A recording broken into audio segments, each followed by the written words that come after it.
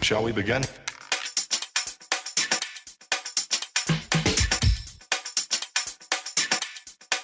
Let's begin now. After 3.5 years of traveling by bike and camping in a tent became old, one couple moved their adventure into a converted overlanding truck along with their motorcycles. So now they have the best of both worlds, comfort and moto adventure at their fingertips. Could be a great way to explore for those who prefer, let's say, advanced creature comforts. Also, the Parallel Twin engine. Is the Parallel Twin the perfect engine for the future of adventure motorcycling? Well, I'm Jim Martin. This is Adventure Rider Radio. Stay with us. We got a good one for you.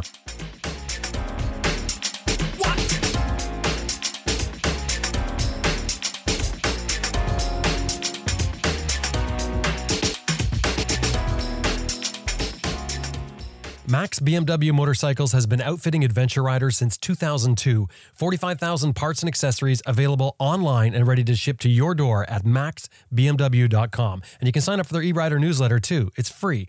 maxbmw.com. That's maxbmw.com. Best Rest Products is home of the Cycle Pump Tire Inflator, Tire Iron Bead Breaker, Easy Air Tire Gauge, and other adventure motorcycle gear. Whether you're on the road or off the road, you're going to want a compact and reliable tire inflation method. The Cycle Pump runs right off your bike's electrical system and will inflate a flat tire in less than 3 minutes. It's the one we use here at Adventure Rider Radio. Made in the USA and comes with a lifetime warranty. And Motorcycle Consumer News Magazine just chose the Cycle Pump as the MCM top pick in their recent compressor comparison. www.cyclepump.com.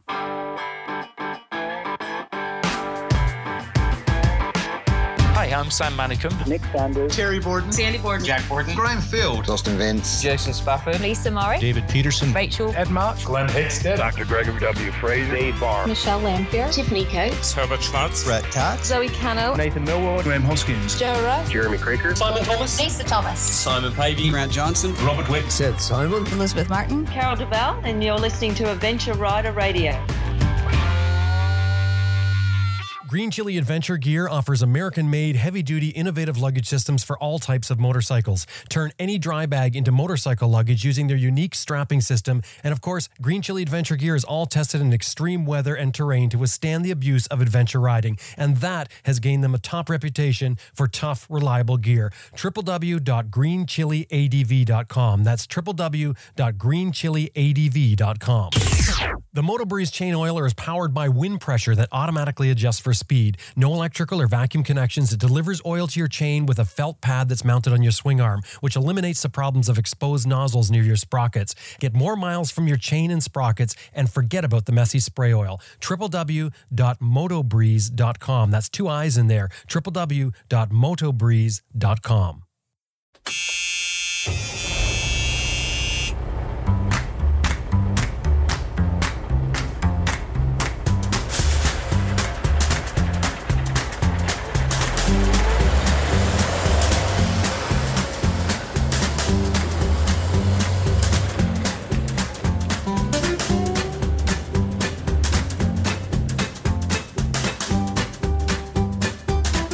After 3.5 years of riding motorcycles around the world, Lynn Williams and Alan Curtis found themselves tired of the camping routine. The tent setup and takedown was getting old, but they also had just arrived in the US, where accommodation fees are high for a traveler's budget.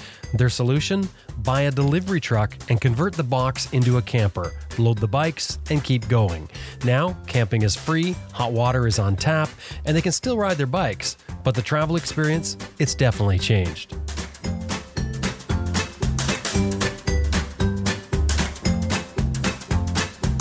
Yeah, hi, I'm Lynn Williams. We're from Australia, and what I do is I just travel the world by motorbike. And Kurt, exactly the same. We've been on the road since 1st of April 2014, and we've just been travelling ever since. Kurt, Lynn, welcome to Adventure Rider Radio. Thank you. You guys are traveling around right now with a truck converted into an RV, really, and carrying your motorcycle with you. But this is relatively new. Now, you mentioned, Kurt, you said you guys have been on the road since 2014. Let's sort of back up. How did the whole getting on the road thing get started? Because you guys had what people would call normal lives before this. Yes, we had normal lives. We were both working. But one morning, Kurt woke up and he said to me, he says, I have an idea. And I said, so, honey, what's that? And he said, I think we should sail around the world. I said, sail? I don't want to sail around the world. It would be too long and boring and too much water. And he said, oh, okay. So about 2 months later, he said, he wakes up again and he says, I have a plan. And I said, and this is going to cost me money. And he said, yes, it is. And I said, well, what is your plan? And he said, I think we should ride from here to England. And I went, sure, no problem. We shall do that. Wait a second.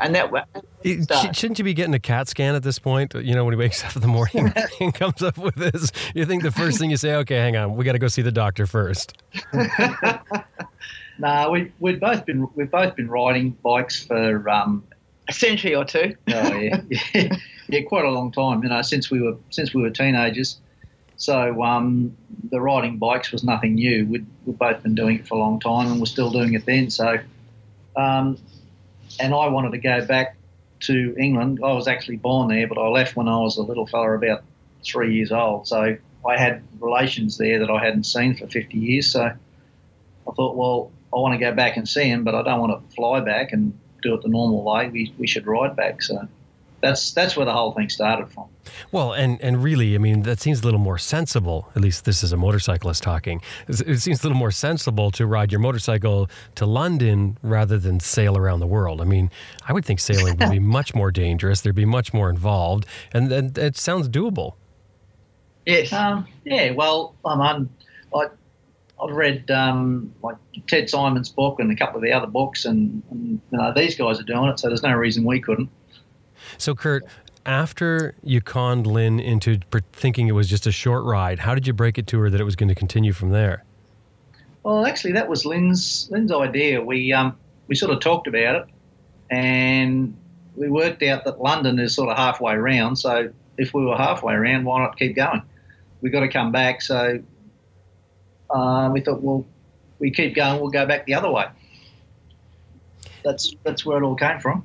But when you left, you obviously didn't plan on going, like, continually traveling. So what did you do, just rent your house out or close the door and lock it and sort of thing and hit the road? No, we rented a house out. Which is still rented now. Which is still rented out. So even if we wanted to, we go back. We can't move back into it. So, yeah, that was the plan. We'd rent it out. We sold everything. Sold most of the things that we had left. We've got a couple of bits and pieces in storage, personal stuff that we wanted to keep there, and took off with everything that we had left. What was the transition? You get to London, basically that's your destination, or was it before you got to London you decide? Before we got to London, we decided that it was halfway around, so we'll just keep going and do the other half on the way back. So, you guys have been all over the place now. I mean, if you look through the list that you have on your website there, it's just an endless list of places you've been, and many of them twice. Yeah, well, Europe particularly, we crisscrossed and zigzagged, and there was really no plan. We'd go somewhere, and then someone would say, "Oh, did you see this?" "Oh, no, we missed that. We better go back and have a look." So there was a bit of that went into it.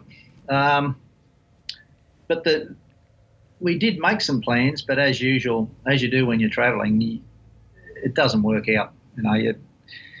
You think you're going to go here, and then something happens. For instance, we went from Europe down through Spain and then across to Morocco, and the plan was to ride down the west coast of Africa. But that was 2014, and that was unfortunately the time that the Ebola disease broke out in West Africa. So they closed a lot of borders. And if you did go through, borders on the other side wouldn't accept you because you'd been through the infected area. So we didn't have much choice, really. We basically turned around and went back up into Europe again. So that wasn't supposed to happen, but that's just how it did. When you said that you guys decided to continue on, sort of travel around the world, was it open-ended at that point? Did you decide that, okay, we're not really going to go home anytime soon? Because it doesn't look like you're actually doing a loop of the world. No, we'd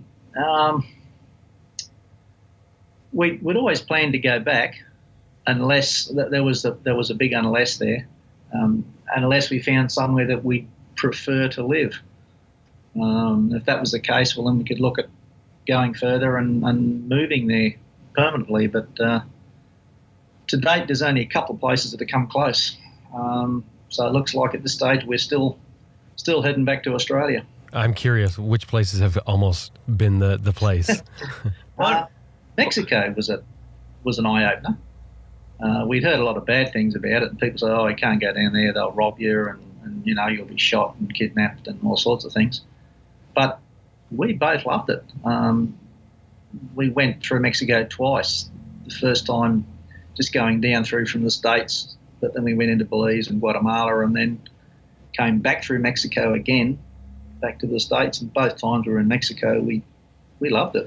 It was a real eye-opener. There's a lot more there than people think, We had an idea of what we thought Mexico might be, but there was so much more. It's got everything. It's got friendly people. It's pretty cheap to travel in, cheap to stay in. It's got mountains. It's got the ocean. It's got good roads, apart from the topos. But no, it really opened some eyes, yeah. It's, I guess, probably a familiar terrain, or at least environment for you, coming from Australia. Yes. I mean, that sort of has to be part of it, right? But what didn't make the grade? You said, it didn't quite make it. Well, it's still not just like home. It's not Australia. And where we live in Australia, we live in Queensland on the Sunshine Coast, though. So we actually live on the ocean as well. So we just love the ocean. We love to surf. We love sort of all aspects of the sea. So hence why he wanted to sail around the world. But maybe we might do some of that when we finish this little trip. Are you sailors already? I am. Lynn has done a little bit, but I used to do a bit of sailing years ago, and I really enjoy it. So that might be an option further down the track. So as far as the motorcycles and travel go, are the motorcycles transportation for you guys? I mean, you're sort of lifelong motorcyclists. I think both of you are from like 15 years old or something like that. You've been right into bikes or exposed to bikes. Is it a mode of transportation or is it a lifestyle? It's a lifestyle. It's a lifestyle. It's a lifestyle. We sort of plan a lot of things around it and gear everything to do on bikes. So, yeah, everything was, the whole trip, everything was set out to just use bikes. The truck idea didn't come along until we hit the States. What bikes are you guys riding? You're riding two bikes? Yeah, we've both got the same bikes. They're Yamaha XT660s. They don't have them in the States and Canada. They were never sold over here. I don't know whether they didn't comply with the emission tests or whatever, but they're not available over here.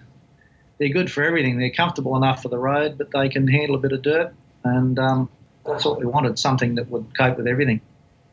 Yeah, they're a great bike. We have no idea why we don't have them here in North America. I can only assume that somebody has ticked off somebody else. That's why we didn't get them. Because we've had the KLR, and the KLR is carbureted. Your bike, I believe, is fuel injected. Am I right? That's right. Yeah. So, I can't see it being emissions. I have no idea why that happened or why we never got that bike, and I guess we never will now at this point. So you've been traveling around on these two bikes, both the same bike, smart. You can swap parts back and forth for any sort of problems, figure things out, easier to carry spares. That was the idea. Yeah, I mean, you can carry one spare instead of one for each bike. I mean, yeah, it's a great way to do it for sure. What's it been like traveling the world in those bikes? And not those bikes in particular, but by bike. Oh, it's just been fantastic. Yeah, terrific. We've just had such a good time over the 3.5 years on the bikes. We've met a lot of wonderful people. I think it's because we are on the bikes and they are from home, that people within about probably 20 seconds are talking to us every time we stop. They ask questions like, are you from Australia? And we go, yes. And they go, wow. And then they say, and your motorbikes, are they from Australia? And you go, yes. And they go, wow. So, and then obviously the next question is, how did you get the bikes here? So that sort of leads on to a fairly lengthy sort of conversations with people on the street. But, yeah, we just enjoy just being on them. It's a great way to travel. You see so much, you become part of what you're travelling through instead of looking through a window. So yeah, it's been really, really good. And the bike's your draw card. People will come up to you and talk to you, whereas they wouldn't if you're travelling any other way. So it's a great icebreaker and door opener. And the bikes aren't set up the same. I think, Lynn, you've got soft panniers on yours. Yes, yeah, I've got the soft panniers because I thought that if I happen to fall off, I'm not going to end up with a hard pannier through the calf muscle. And I've fallen off a few times, only on slow speeds, but which is lucky. But yeah, I've got the soft panniers.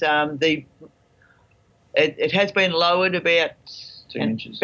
About 2 inches, and I had an adjustment in the seat as well. I have to take it. Seat was cut down to suit, yeah.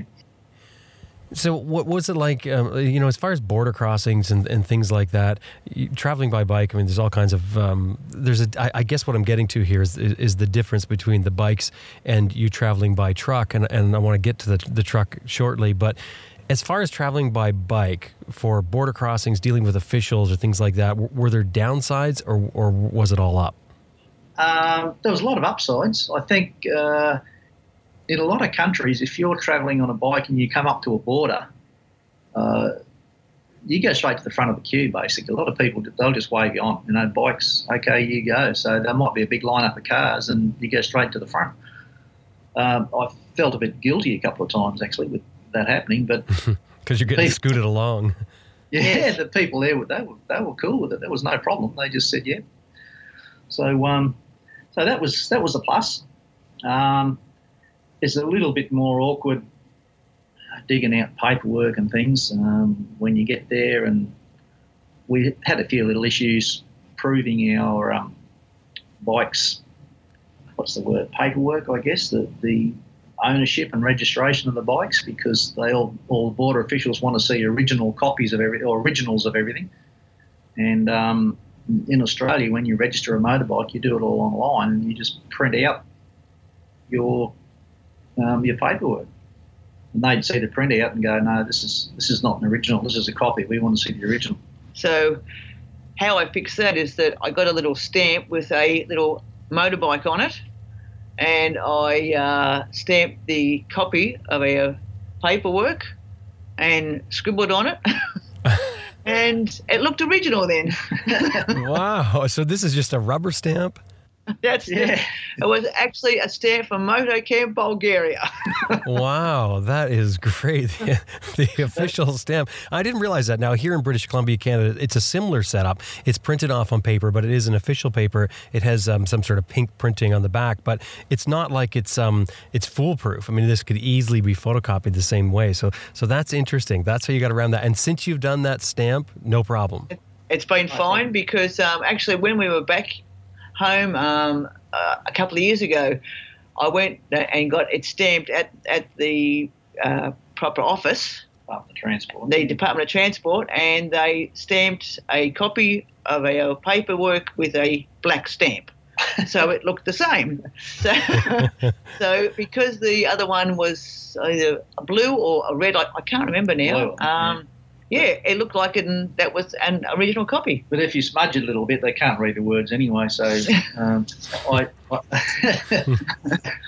it's funny the things that you have to do that. Well, obviously, it's not following the rules, is it? I mean, could you even get around the world by motorcycle and follow all the rules?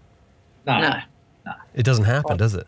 I don't think so. I think that the travel world and the border world is geared for people that are on holidays and they're travelling in buses or aeroplanes, and that's where the majority of people are travelling, and that's what it's all geared to. If you're doing something a little bit different, you're outside one of the boxes, and that's when it all goes pear-shaped. The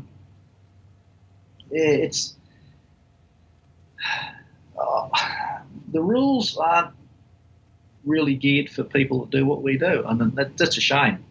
Because there's a lot of people doing it. You have a blog entry there, fairly recent. You're leaving Guatemala, and you end up having to turn around and come back. Can you tell that story? We were coming from Guatemala into Mexico.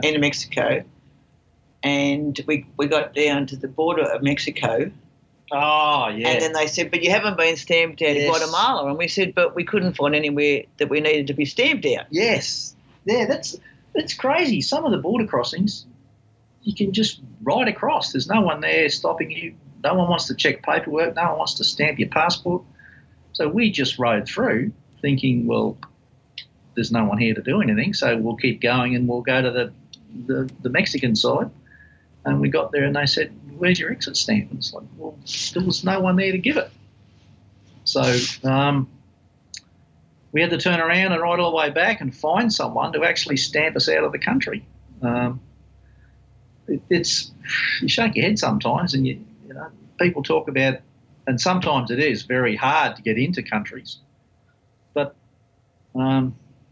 if there's no one there doing their job, well, yeah. What are you going to do? I don't know. Well, in that you said you rolled up to it, and I think they want to spray your bikes. They sprayed your bikes, but you didn't have any money to pay them.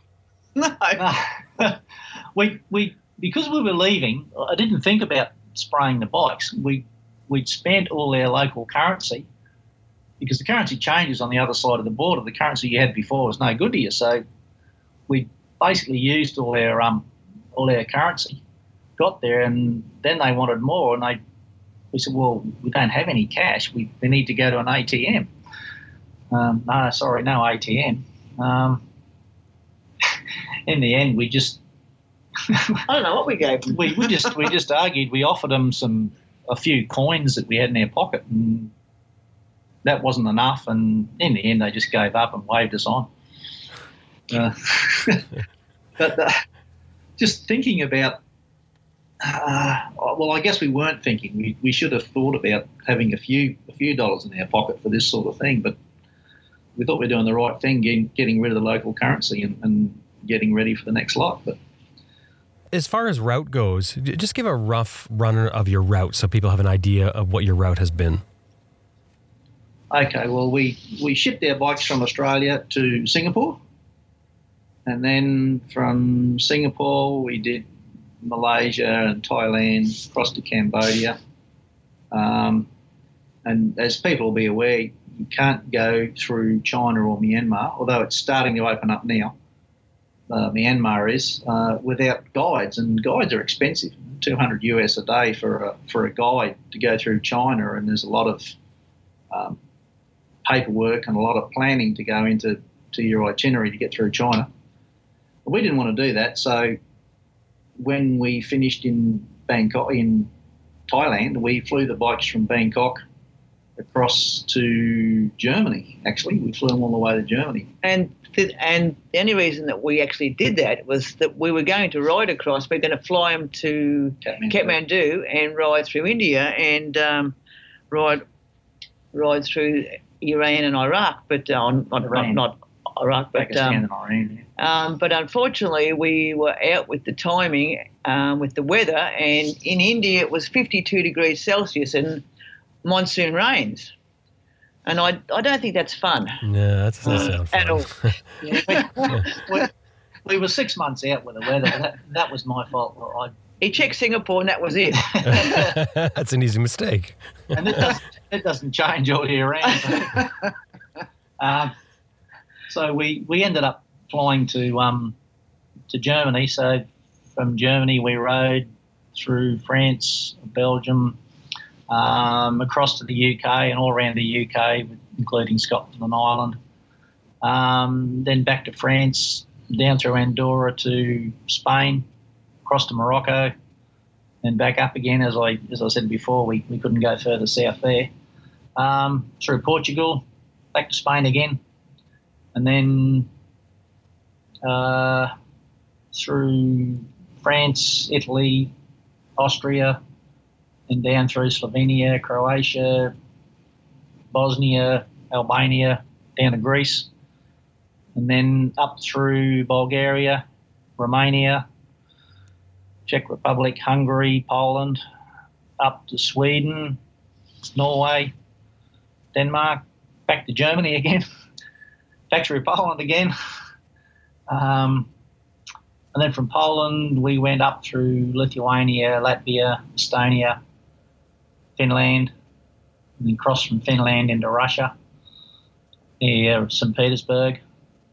And then from there down to Moscow, across to Kazan, and then down to Kazakhstan, Kyrgyzstan, back into Russia, into Mongolia, back into Russia, across to Vladivostok.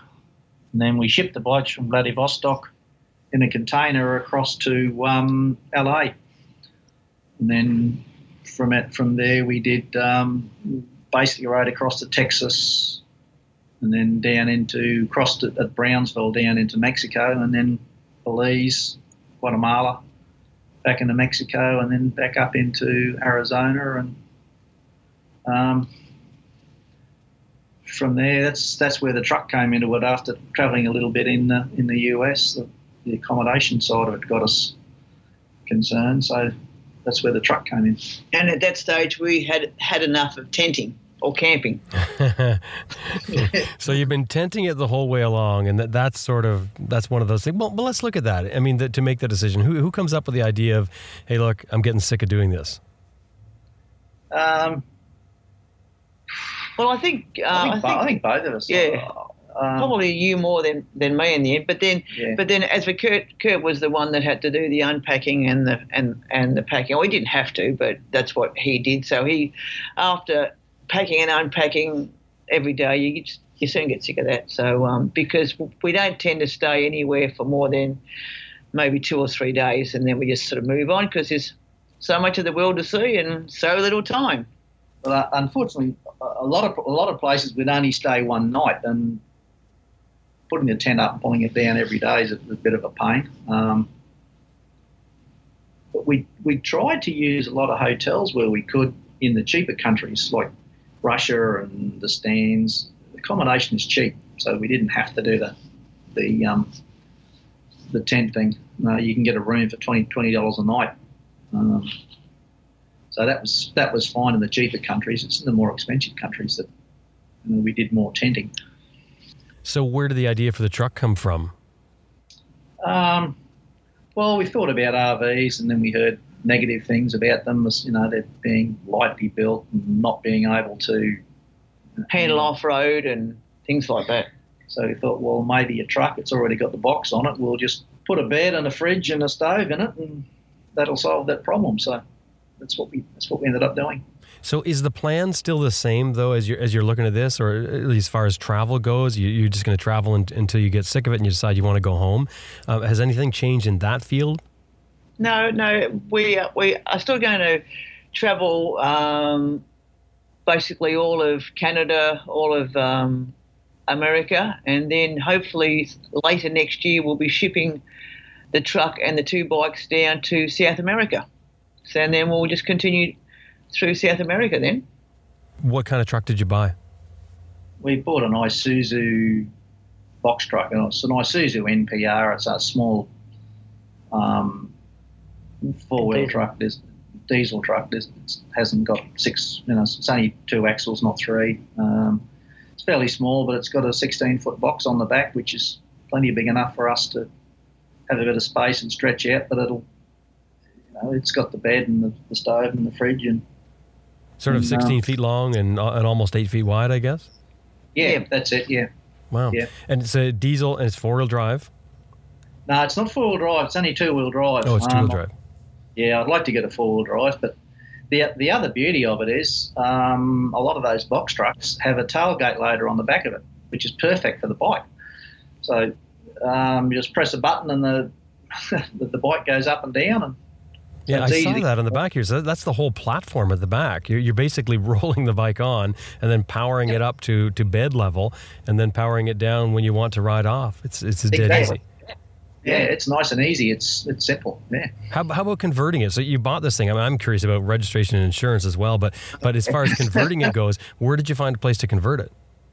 Look, we were lucky enough to meet a couple of people. They're Australians that live in Phoenix, and terrific people. Some friends of ours introduced us, and Which was Ked and Carol. Ken and Carol Duvall suggested that we talk to these guys, Bevan and Claire. Bevan's actually he's a bike rider and has been for years. He's travelled around the world as well, and so he knows what it's like.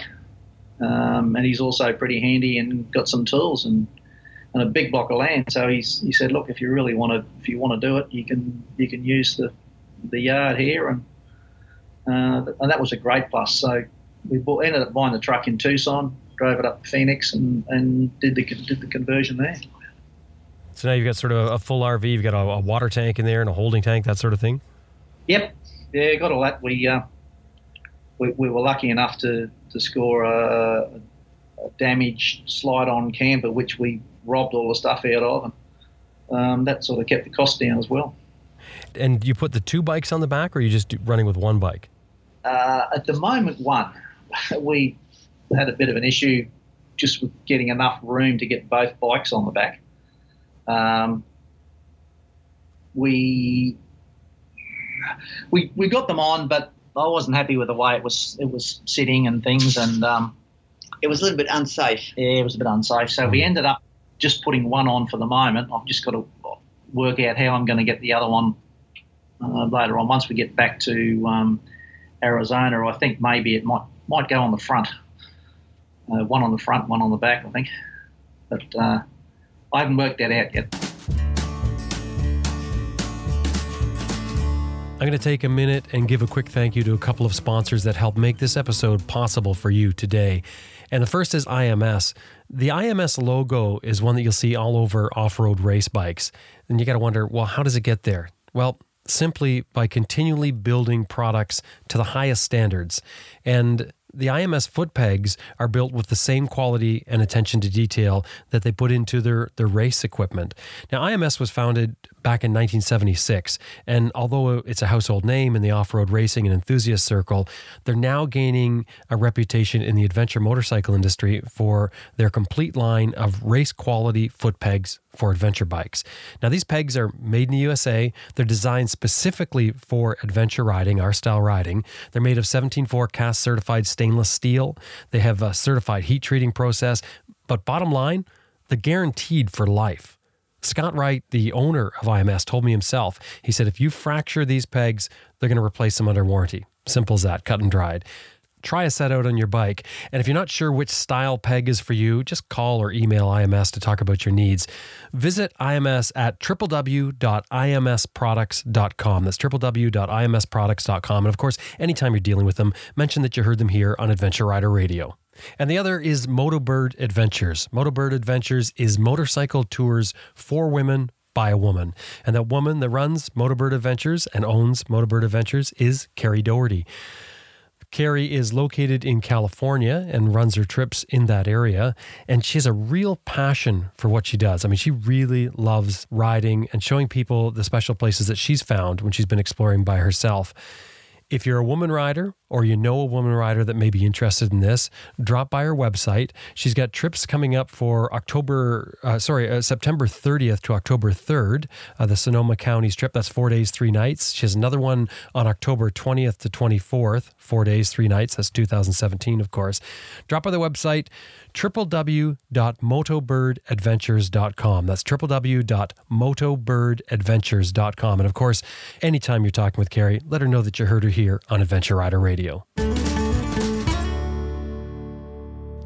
So now you're traveling by truck, you stop, you unload the bike and you ride. What have you noticed here? I mean, that's almost a silly question, but what have you noticed here as far as the way you're experiencing the places that you're visiting? Well, it's interesting because when we are in the truck, no one waves to us anymore. You lost your status. Yes, we have lost that status because we are not obviously on motorbikes, but then we're not in an RV, so the RV people don't wave, and then the truck people don't wave because we're not quite large enough to be a real truck.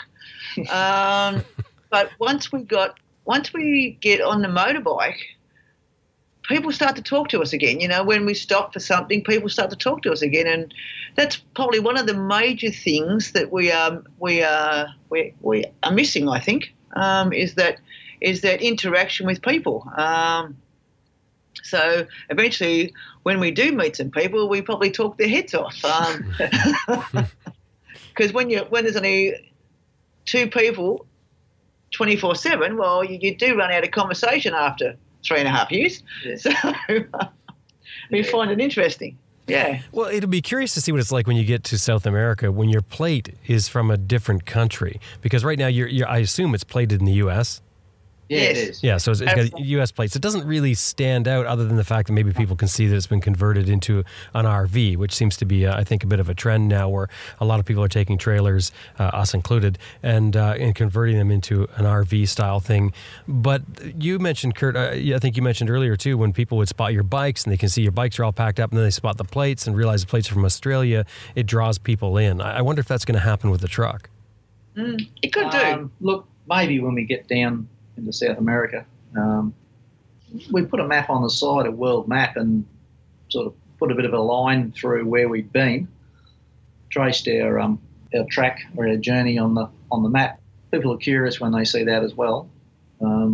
It's not like we're craving attention or anything, but we just enjoy talking to people. Yeah. Well, and it's a way to find out things. It's a way to sort of really connect with the culture, isn't it?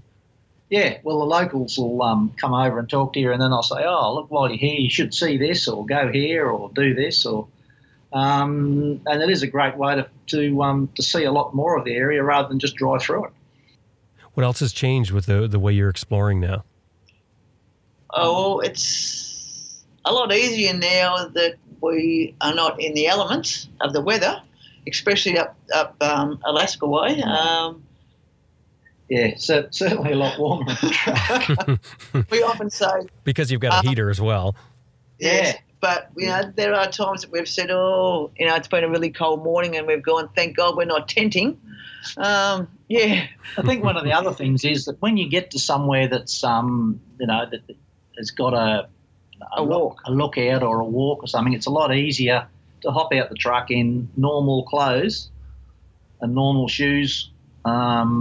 And hike a couple of kilometres to go and look at a waterfall or a canyon or whatever it is, rather than have to lock all your gear on the bike and walk it in bike gear and bike boots and jackets and things like that. So that's certainly a lot easier in that regard. And you throw everything in the back of the truck and just take what you need for the hike. So that's a plus. You actually look like normal people when you're doing a hike instead of a... Which can be good and bad. Yeah, well, true, yeah. What about expense, though? I mean, the truck has to be incredibly expensive to run compared to your two bikes. Not really. I mean, a lot of people say that, but travelling by bike is much cheaper if it's just one bike. But if you're travelling with two bikes, all of a sudden you're doubling your fuel costs. You're doubling your tyres, chains, sprockets, all your wear things. Tyres on the truck last a lot longer. They're actually about the same price as bike tyres, to be honest. And with only one lot of fuel, it's not that much more expensive. Because we only travel probably about 300 mile a day tops, so it's really only about $10 or $15 a day more. Wow, so that's totally offset for if you had to pay for accommodations. Because with that truck, you can stop anywhere. You can stop on the side of the road and you pull out, you can find. Yeah. Because it's a truck and not an RV, we tend to do a bit of stealth camping. We'll might be in the car park somewhere, or if we can't find somewhere to park. We don't do RV parks and things like that. We've never been into one yet. We are not interested either. No, we really don't want to line up with everyone and have RVs all around us and kids and dogs and things making noise all night and generators going, all that sort of thing. We don't have a generator. So we have solar power. We do stealth camping and wild camping all the time. We're set up for it, and that's what we prefer. How often are you unloading the bike now and riding the bike? Probably in the last 8 weeks, maybe about six or seven times. Yeah. Probably once a week. Yeah, it just depends on where we are and what we're doing. Going through some of the national parks and that, it's good to go on the bike. And Since we've been up here, not so much in Alaska. yeah, it's been pretty cold and wet. But it's a nice setup though, I'm sure, because you can, especially when you get the two bikes on there, because ostensibly you could park somewhere for a week if you wanted and go explore on the motorcycles and come back. That's the whole idea actually. We use the truck as a hub. We get across the boring stuff in the truck with the bikes on the back, and then with the truck as a hub, we can jump on the bikes and go, do the cloverleaf thing all out and around and see whatever there is to see in that area and then move on to the next. Have there been disadvantages you found with the truck? Have you got to places and went, if we had the bikes, if we're riding the bikes, we would have went to see that, but it's too much hassle? Not really. The biggest hassle, I guess, is it's a truck, not a car, so you can't park it in the convenient places with the bikes, you can park them anywhere. Look, I don't know. I don't think so. I think it hasn't been too bad, actually. We've been able to get to wherever we need to go pretty well, I think, with the truck. I'd mentioned about license and insurance. How do you handle that? Well, with the licensing, there is a criteria to have it registered as an RV, which we obviously have. You have to have a bed, cooking facilities, water. There's about six different things, I think. Power. So once we got it converted officially to an RV, once we complied with some of those regulations and got it converted to an RV, that was fine. Insurance was another matter. Yeah, that was actually a nightmare because when I would ring up the insurance companies and I'd say it was a truck, they would think it was a small sort of truck, and I'd go, no, it's an Isuzu, and then they would ask for the VIN number, and I give them the VIN number, and they go, but that's not an RV, that's a big truck, and I'd go, but it's a commercial vehicle, and I'd say, but it's been converted into an RV, it's registered as an RV, and they go, we can't help you. So this went on for about 2 weeks. Went on and on and on. I got knockback after knockback. I sent photos because it doesn't fit in any box. So near the end, I was going to register it as a commercial vehicle. Insure it as a commercial vehicle, which was quite expensive. But we had to have some sort of insurance. And eventually, a young lady who worked in a State Farm office rang me and said, yes, we can insure it. So we paid the money as quick as possible, very quickly, and said thank you very much. And we haven't heard anything since, so hopefully it's still insured, but I'll be thinking it would be. But, that was one of the difficult things because it doesn't fit in that normal box. Now, whether that was just Arizona, because we have other friends that we've met with the exact same vehicle and idea in Colorado and other states in America, and they have had no problem at all. So each state, I believe, is a little bit different, which we are learning quite quickly as we go. Was there any problem with the fact that you're Australians? No, because we actually went and got our licenses in Arizona. So that saved on the insurance as well. And to actually get your license in Arizona was about $10 each, and that's for 5 years, which was absolutely amazing because back in Australia, to get a license, and that lasts for 5 years also, it would cost you around about the $200 to $250. So $10 in Arizona was a bargain. And it paid for itself because when we got to the first national park, by showing our license, we got our... You got yours. I got my part. Because I'm an old fella, because I'm 63, I ended up getting a lifetime seniors pass or something. I forget what they call it. But Yeah, and that cost $10. it cost me $10, and I can get in any national park anywhere in the US forever. That's really good. What happens, though, when you get to the border and your driver's license is from Arizona and your passport says you're from Australia? If we're going to a border, we'll use our other drivers. Oh, so you didn't have to surrender them. See, that's the key, because a lot of times, like here, if you tried it in Canada, I think in any of the provinces in Canada, they'll require that you surrender your other license. Yeah, no, we said that we needed our other license for when we go back to Australia. So we could... So they did ask for you to surrender them. They asked, but it's not compulsory. Oh, interesting. That's really good. See, it's another one of these things that travelers discover, that rules aren't necessarily as rigid as they appear.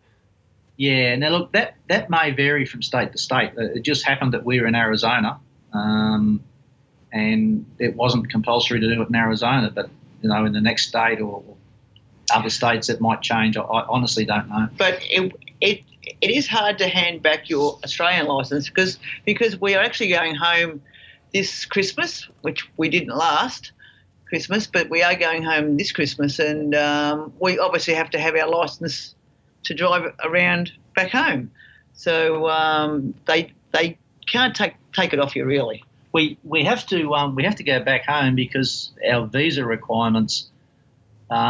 We did get a 5-year visa for the US, but even though we've got 5 years, we can only stay in the US for 6 months. We have to leave and then come back. And when I say leave, going to Mexico or going to Canada doesn't count. You've got to go further afield. You've actually got to leave the North American continent and then come back. Oh, is that right? They specify that? Yeah. It is for people from England and Australia and those colonies, but apparently not for people from South America. South Americans can actually come in on a 5-year visa and stay for 5 years. So I have been told. I think it depends on your country of origin. But we have to leave every 6 months. Well, that gets expensive. That really adds to your travel costs in the United States then. You're adding every 6 months of flying back home and back again. Well, it does. We sort of unintentionally beat it the first time because we didn't just go to Mexico, because we went through to Belize and Guatemala and then come back in. They started the clock again when we got back to the US, so we got another 6 months. But I think if you fly to, I don't know, I think there's a little French colony somewhere off Newfoundland little island you can fly to and then come back. That might start the clock again too. We've got to look further into that. Or Iceland or something Greenland like that. or something. Yeah. Yeah, because that gets quite expensive having to go back to Australia just to start the clock again for another 6 months. Yeah, it does. But of course we have family and friends back in Australia, which we haven't seen for a couple of years. So it would be nice to catch up rather than just do all the stuff over Facebook or Skype. Yeah. Mm.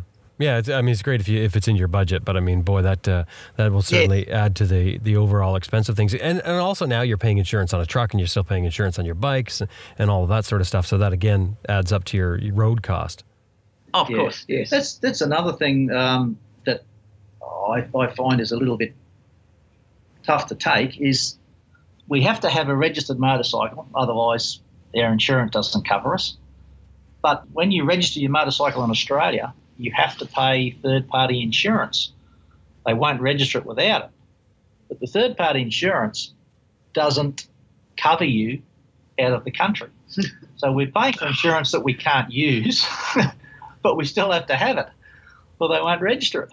So it's, once again, because we're out of the normal little box, there's no alternative plan. So that's something we just have to cop, and it's a shame because the insurance is the bulk of the cost of registration.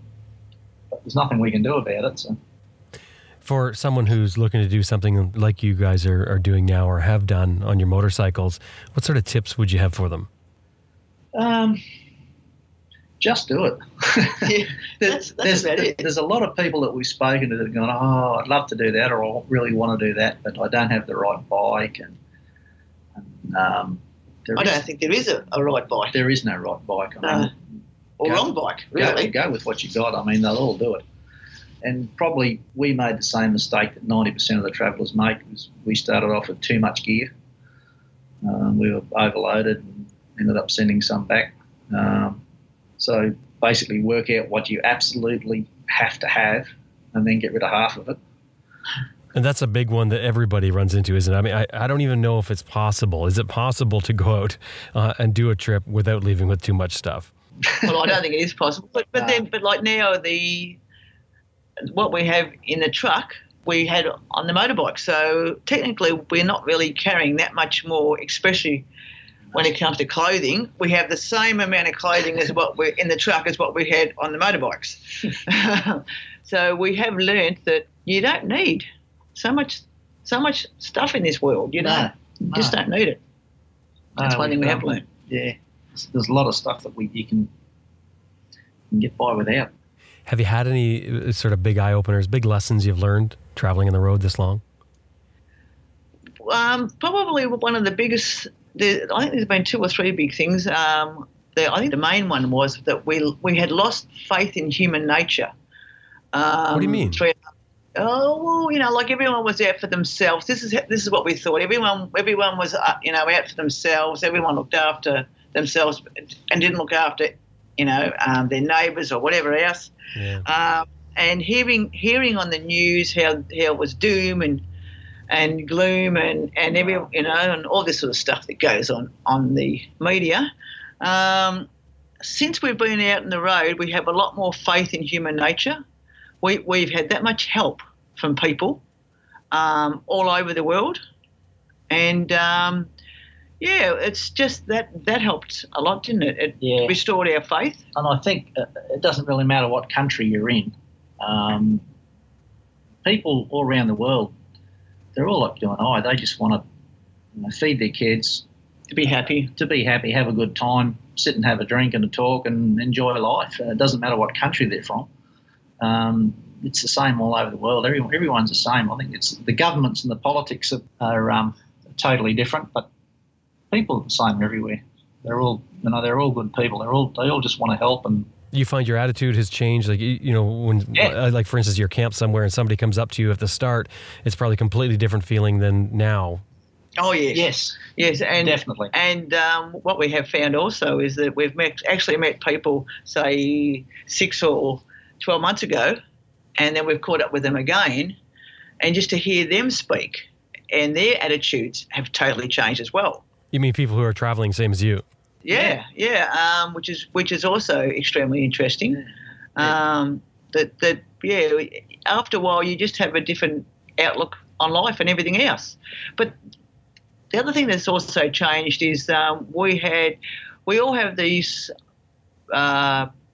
preconceived ideas of what a certain country's like. What it's supposed to look like, what the people are supposed to be like. But what we've found is that it doesn't look anything like what you actually think. When you get there, it's totally different to what you expected in a lot of countries. Are you talking physically? Yeah, physically, like all through Eastern Europe, that's beautiful. But we had the idea that it was boring and plain and grey dismal. But it's just all through Eastern Europe. They're just wonderful countries. They're just they got and the people. We expected sort of surly, grunting, uneducated, which is sad the way it is, isn't it? Yeah, but it's easy to do, isn't it? Yes. That's what we're fed a lot of times. Even if I hate to always blame the media because the media always gets blamed for this stuff. But I mean, even through word of mouth, it's those nasty stories that tend to be told and retold.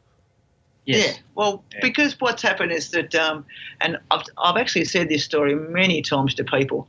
It's we were in Germany and we were going into Poland, and I go, and then the people in Germany would say, "And where are you going?" I go, "I'm going to Poland," and they go, "Oh, you can't go to Poland." We go, "Why can't we go to Poland?" And they say, "Because they will rape you, they'll stab you, they'll kill you." And I go, "No, they won't." And this has happened in every country that we've gone into from the country we are leaving, which is really interesting. Even when we're going from Finland into Russia, same story. Oh, don't go to Russia. They're bad people there, you know. They'll rape you, they'll stab you, they'll kill you. But I think the interesting thing is when we were coming to the States and we were leaving Vladivostok in Russia, and I spoke to someone there, and they said, no, you can't go to America. And I go, because they'll rape you, stab you, they'll kill you. They said, no, just shoot you. They all carry guns. But it was the same when we went from the States to Mexico, and you know, and it just goes on and on and on. And you think, well, that could happen back home. Anywhere. It could happen anywhere in the world if you actually put yourself in that situation. So you just steer clear of those situations. Use a bit of common sense. I think you can travel just about anywhere. What else? I don't know. I don't know. I just think there's so much to see, and it's not that difficult. I think if you want to do it, just get out there and do it. It's not that hard. Just go and do it. It's I've had people. I mean, obviously, we talk to people all the time who are traveling, and I have had numerous people tell me that they're almost a little embarrassed by it because everyone thinks they're out there doing this incredibly brave thing, but they're saying that it's so easy. Yeah, exactly. I think we've had comments similar to that, and we've also had comments that we are so lucky. And I say, well, I don't think luck has anything to actually do with it. We just made it happen. There is no luck involved. We just, you just have to get up and make it happen. If you want to do it, it's not that hard, yeah. Yeah, well, I think sometimes when people are saying lucky, it's situational. I mean, there are people who will never be able to travel. They have commitments that they can't get away from. They don't want to get away from, really. Maybe they're looking after a loved one who can't travel, whatever the case is. So I think that's probably what some people mean when they're saying lucky. I think that's exactly right. There's commitments they don't want to get away from. If they wanted to get away from it, they could, and they would. And we're lucky enough to be born into countries that we can do this, like even financially. I mean, there's many countries you're traveling through, those people would probably have no chance at all of ever being able to travel. No, that's right. Yeah. You're right, yeah. Yeah, absolutely. When you go through the countries, like these countries, for instance, the poor countries, what's that feeling like? Because, I mean, you're going through, any of us who travel through any place that, has a depressed economy, doesn't make as much money, you're traveling through like a rich person through these places. What do you do there? How do you make a connection with those people? That's a tough question. I think about making a connection, but once you start talking to them, for a start, they see you maybe as a dollar sign, but once you start talking and they realise that on the same scale of things, we're no better off than they are. But I mean, that's sort of like, I mean, you can imagine, seeing somebody, you guys posted a picture of a yacht, I think, I can't remember where it was now, but you posted a picture of a yacht, this incredibly fancy, obviously very, very expensive yacht with a helicopter. I mean, it'd be like you guys riding up on your motorcycles and talking to that person, them telling you, yeah, well, things not so good, I mean, I don't have all that much money, I have to watch where I travel, etc., right? Yeah, that was in Mexico. Yeah, but what we found with the poorer countries is that those people actually take us home and feed us. So, and then we feel really bad because they don't have any extra food, and but they are quite happy just to feed us. They'll share whatever they got, and that's something we found actually is that in the poorer countries, the poorer they are, the happier they are. I mean, that sounds stupid and contradictory, but it's pretty close. A lot, they don't have much, and they're happy to share what they've got. And there's no bitterness, there's no jealousy, I guess, or maybe there's a little bit, but they keep it pretty well hidden. They're fun to be with, and they're just more than happy to share everything they've got. You've been in the truck now for how long? About 8 weeks. About 8 weeks. At this point, is it a no return to straight motorcycle travel? Is this going to be the mode? I think so. It's tough to turn away from that comfort, isn't it? Walking over to the fridge and opening it up, or turning the heater on, or getting in your bed. Yeah, that's the key. I never say never, but because probably when we finish with South America, we will sell everything and then we'll fly home via South Africa, and then we'll get back on the motorbikes then, I think. But that's a couple of years away still, Mike. So anything can happen between then and now and then. Yeah. Lynn, Kurt, thank you very much. Thank you. No worries, Mike. Thanks very much. That was Alan Curtis and Lynn Williams, and you can find out more about their travels by visiting their website, www.twoxtw, that's 2xtw.com.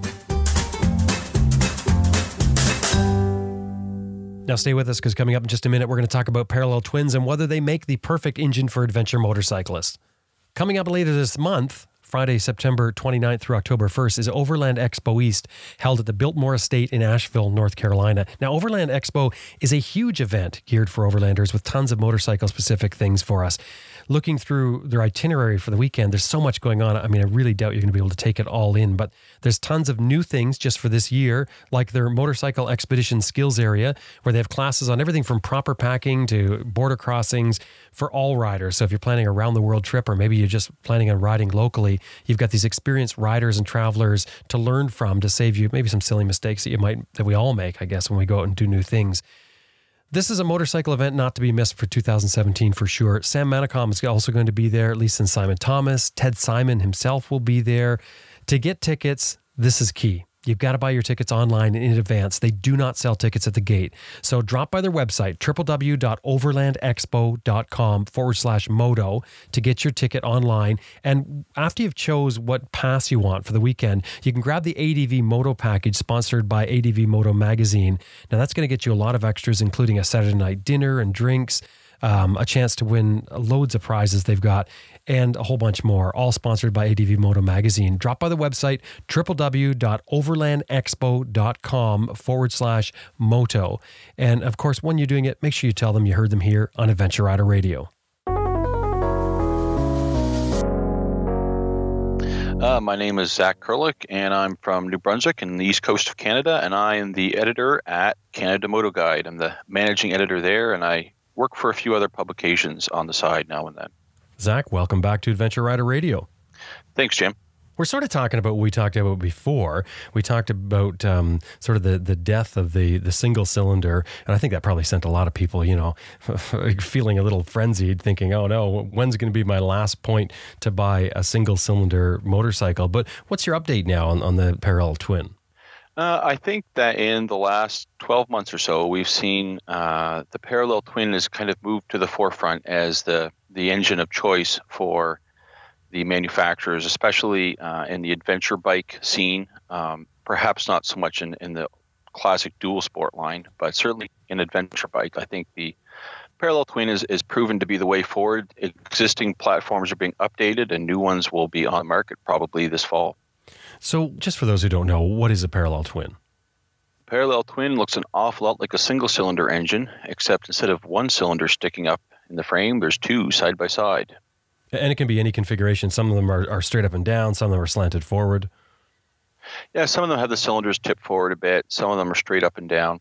It's a fairly classic engine design, and the Brit bikes of the 50s and 60s used parallel twins to dominate the world for a while there until the Japanese motorcycles came over in the 60s and 70s and popularized the inline four. And that seemed to be kind of the death of the performance parallel twins, although those have been around ever since, just in more pedestrian or kind of a second line bikes for the most part. Why do you think that they're going to the parallel twin? What's the advantage of it? There are a few advantages. I think most of all, it's because they're pollution efficient, I guess I would say. The smaller pistons of the parallel twin, when compared to a thumper of the same capacity, mean that it's easier for the manufacturers to pass emissions testing.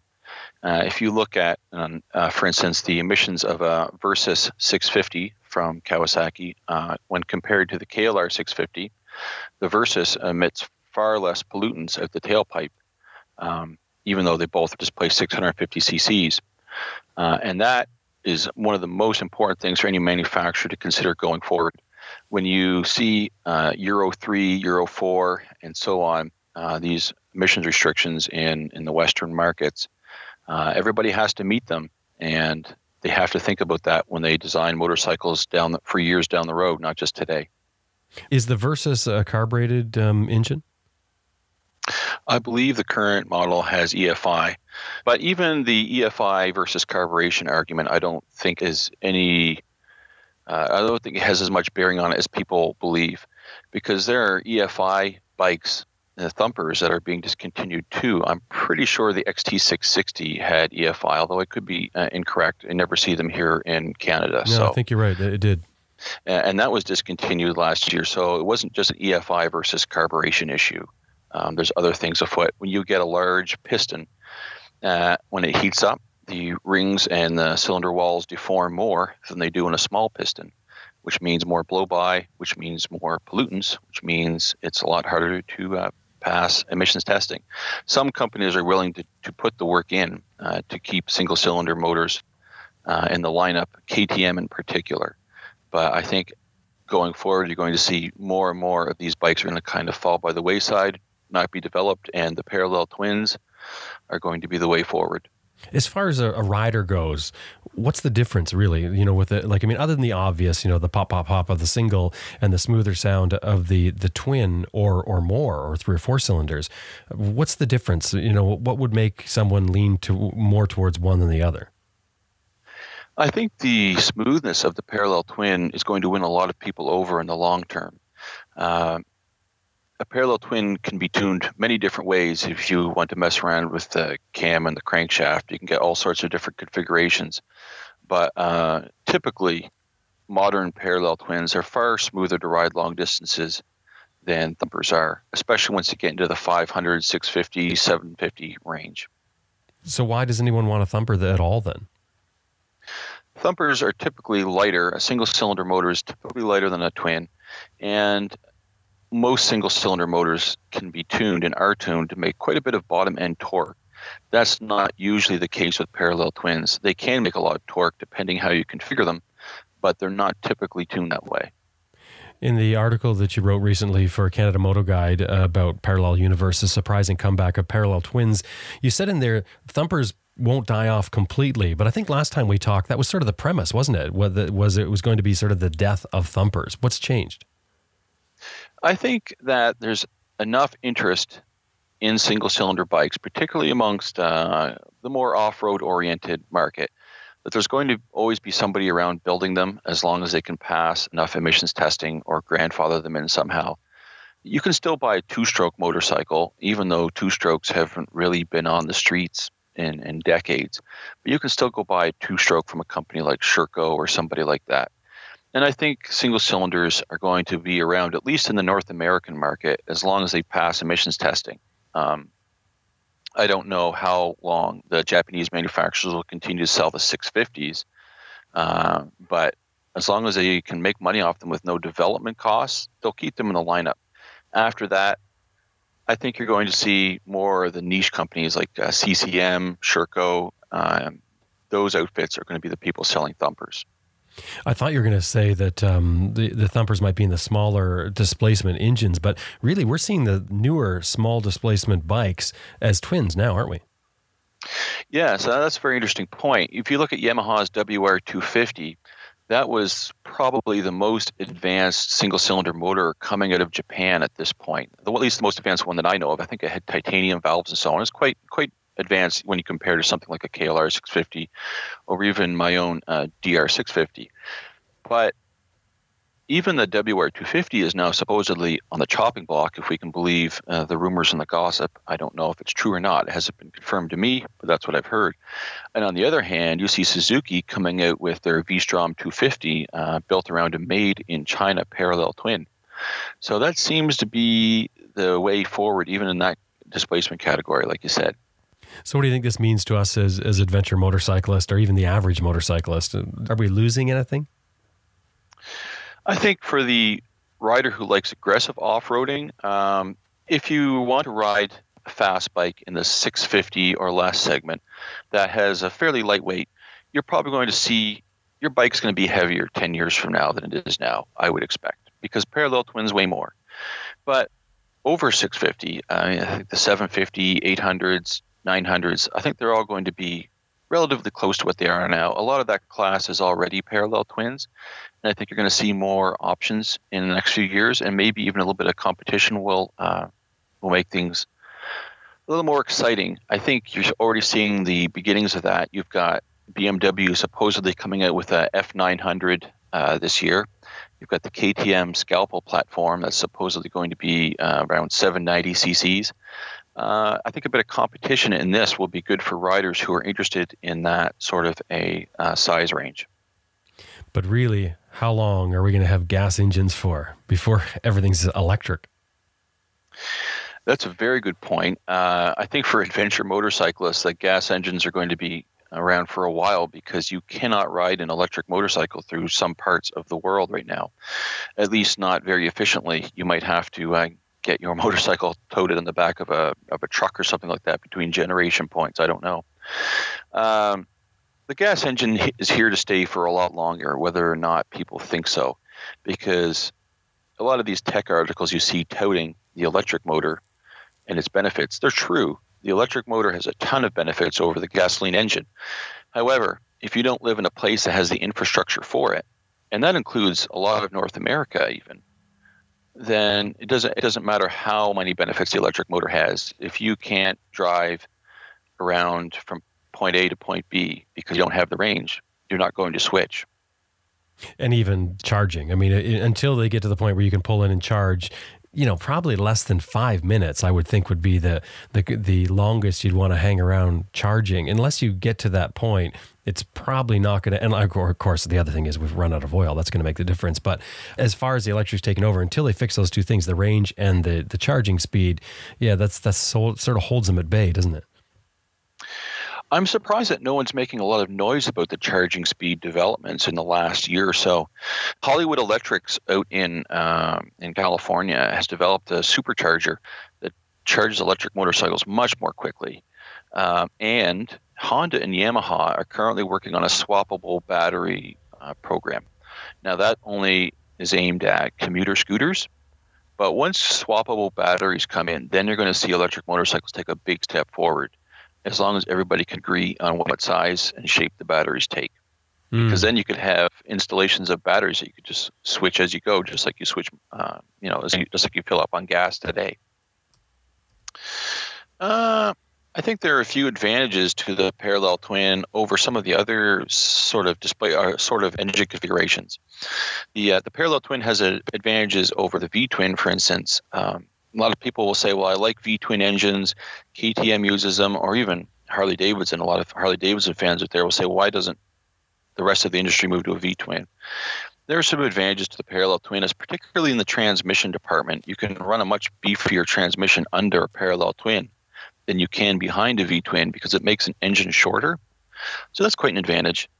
And I think you're also going to see that a lot of the new parallel twins are going to be very fuel efficient. And that's definitely an advantage going forward as well, especially for someone riding around the world.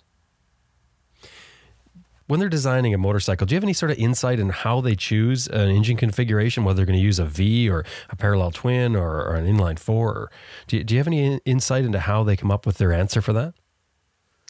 I would hardly say I have an inside line to the industry, but I will say from the people I've talked to that efficiency is what it's all about. If you can design a motor that can be used in a wide variety of bikes and serve a wide variety of purposes, then that's what they want to use going ahead.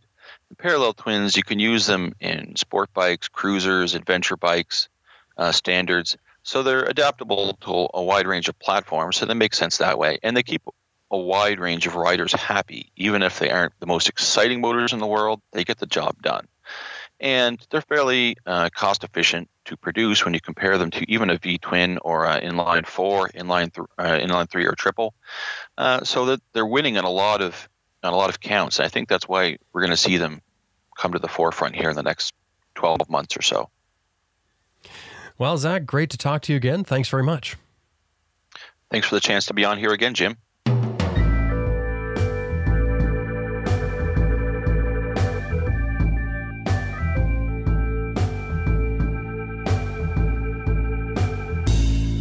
And that was Zach Kurlik, the managing editor at Canada Moto Guide. Max BMW Motorcycles has been outfitting adventure riders since 2002. 45,000 parts and accessories available online and ready to ship to your door at maxbmw.com. And you can sign up for their e-rider newsletter too. It's free. maxbmw.com. That's maxbmw.com. Best Rest Products is home of the Cycle Pump Tire Inflator, Tire Iron Bead Breaker, Easy Air Tire Gauge, and other adventure motorcycle gear. Whether you're on the road or off the road, you're going to want a compact and reliable tire inflation method. The Cycle Pump runs right off your bike's electrical system and will inflate a flat tire in less than 3 minutes. It's the one we use here at Adventure Rider Radio. Made in the USA and comes with a lifetime warranty. And Motorcycle Consumer News Magazine just chose the Cycle Pump as the MCM top pick in their recent compressor comparison. www.cyclepump.com. Green Chili Adventure Gear offers American-made, heavy-duty, innovative luggage systems for all types of motorcycles. Turn any dry bag into motorcycle luggage using their unique strapping system. And of course, Green Chili Adventure Gear is all tested in extreme weather and terrain to withstand the abuse of adventure riding. And that has gained them a top reputation for tough, reliable gear. www.greenchiliadv.com. That's www.greenchiliadv.com. The MotoBreeze chain oiler is powered by wind pressure that automatically adjusts for speed. No electrical or vacuum connections. It delivers oil to your chain with a felt pad that's mounted on your swing arm, which eliminates the problems of exposed nozzles near your sprockets. Get more miles from your chain and sprockets and forget about the messy spray oil. www.motobreeze.com. That's 2 I's in there. www.motobreeze.com.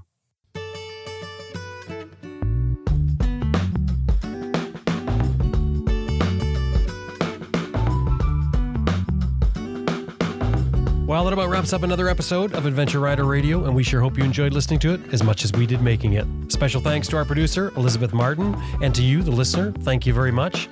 Hey, if you like what you're hearing here and you want to hear more, drop by the website, www.adventureriderradio.com. You can listen to all of our episodes for free. We also have another show that you have to subscribe separately to.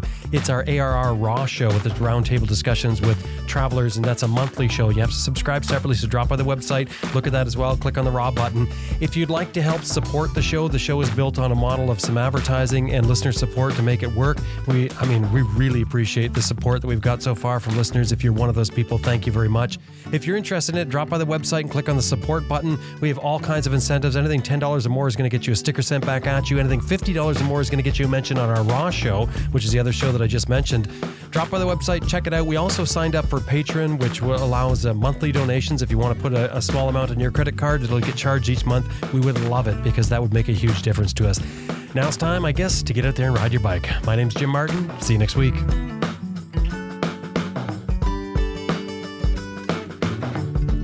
Hi, I'm Annette Bergman, and you're listening to Adventure Rider Radio.